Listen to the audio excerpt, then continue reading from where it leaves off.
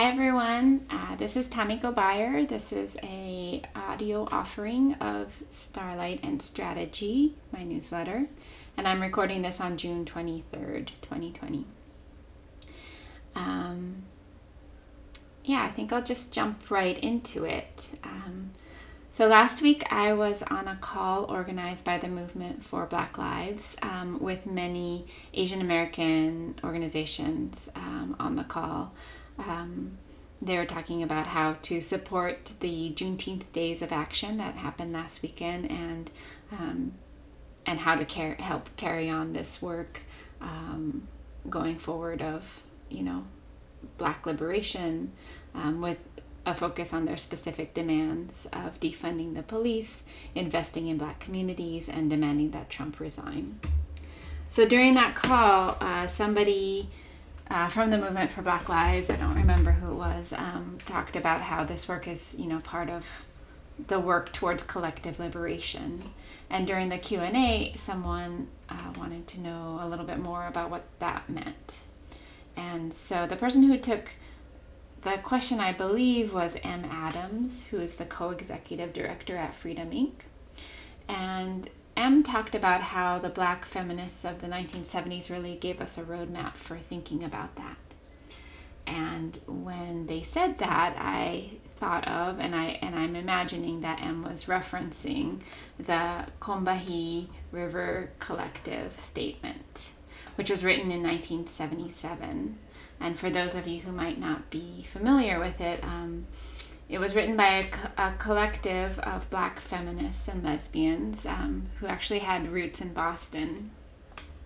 And I know about it. I came across it many years ago because of my obsession with Audre Lorde, as longtime readers of this newsletter know. I'm a big fan of Audre Lorde, and she was part of the collective at some point.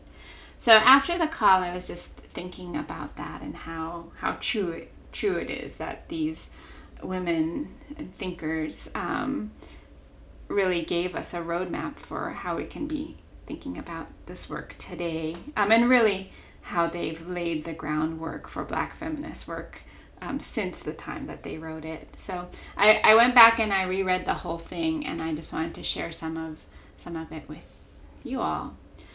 So the statement, part of the statement, they talk about what it means to organize as Black feminists. And they talk about how Black women's psyches are not valued because of racism and sexism.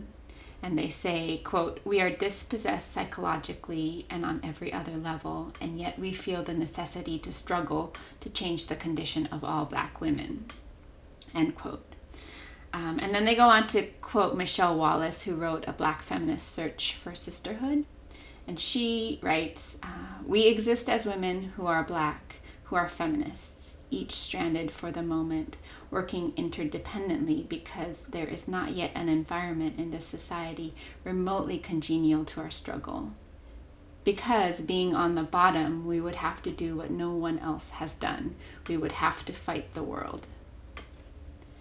So the authors of the Combahee River River Collective statement, they note that Wallace is pessimistic but realistic in her assessment of Black feminists' position. And then here's where they see beyond the limitations of the present moment, kind of where Michelle Wallace ends, and they see beyond it to a liberatory future. And they write, "We might use our position at the bottom, however, to make a clear leap into revolutionary action. If Black women were free, it would mean that everyone else would have to be free, since our freedom would necessitate the destruction of all systems of oppression." And I believe, if they were writing this now, that they would include trans and non-binary, gender non-conforming folks within that. So really the struggle and the work to support and to work towards the freedom of Black, trans, and gender non-conforming folks and women is really the struggle for all of us to be free. And this revolutionary thinking really has been so important to me in my understanding of intersectionality, and of course to so many other feminist queer thinkers of color. And so I'm not going to go on about it, but I did want to lift up specific works by contemporary queer Black feminist scholars and writers that directly come from this statement, and I'll link to them in the transcript below.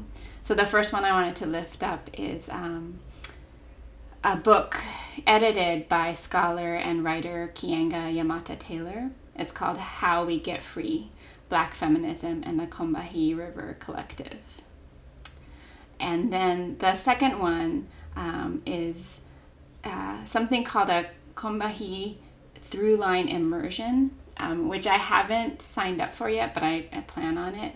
And it's being offered by the Mobile Homecoming Trust. And here's how they describe it. They say this self-guided course is for people who want to access original scholarship and interactive media to engage the history of the Combahee uprising, which was orchestrated by Harriet Tubman, and the Combahee River Collective, and who want to apply the insights of these important examples of collective freedom to their own liberation and the time we are living in now. So I'm super excited to check it out. And the Alexis Pauline Gum, who I think I have referenced in this newsletter before, although I'm not 100% sure. She's one of the primary forces behind this project. And to end this little audio session, I wanted to just read an excerpt from her latest book, Archive, After the End of the World.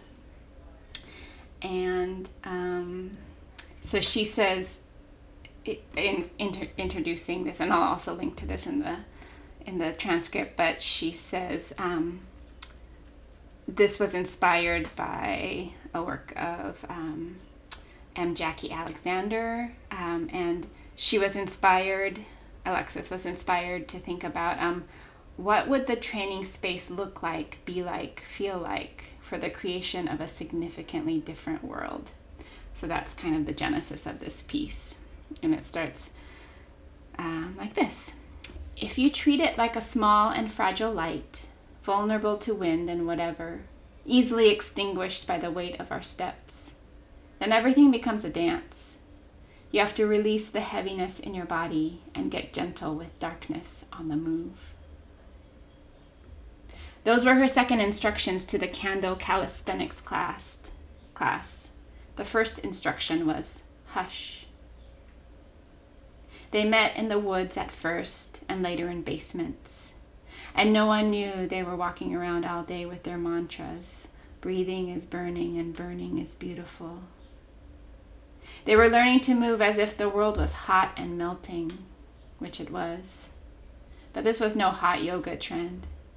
They recruited each other silently, new initiates following students to meetings of their own free will, not knowing that a cinnamon could only be perceived when she wanted to be perceived.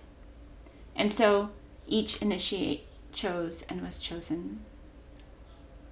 They were using candles to train with, but their real objective was air, life, light. They were learning what heat and impermanence had been trying to teach our species since the first woman made friction into light to watch her sleeping selves. They remembered each other through burns and breath training, and no one left, so the contingent only grew.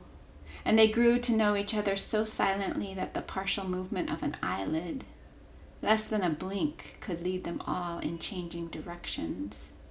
They grew so quiet and so gentle they could hear each other's ancestors saying, left here, baby, not right. The whole groups of them could move undetected. And so the second and third goals were achieved, both in service to the first. 2. Develop the capacity to live underground, as close to the core of the earth as necessary. 3. Learn to move above ground and return undetected. Okay, that's it from me for now. Thank you again so much for listening. Oh, and I wanted to say, if you want to subscribe to this newsletter, I'm donating everything that I raise from the subscriptions to the Movement for Black Lives. So if you've been thinking about subscribing but haven't actually gone ahead and done it, this would be a great time to do it because we need it. We need the revolution, and the Movement for Black Lives is doing really amazing work. So that's it. Thanks for listening, for reading the newsletter, for subscribing, for sharing it. You guys are awesome, and I hope you are all staying well and fortified in this time. Bye-bye.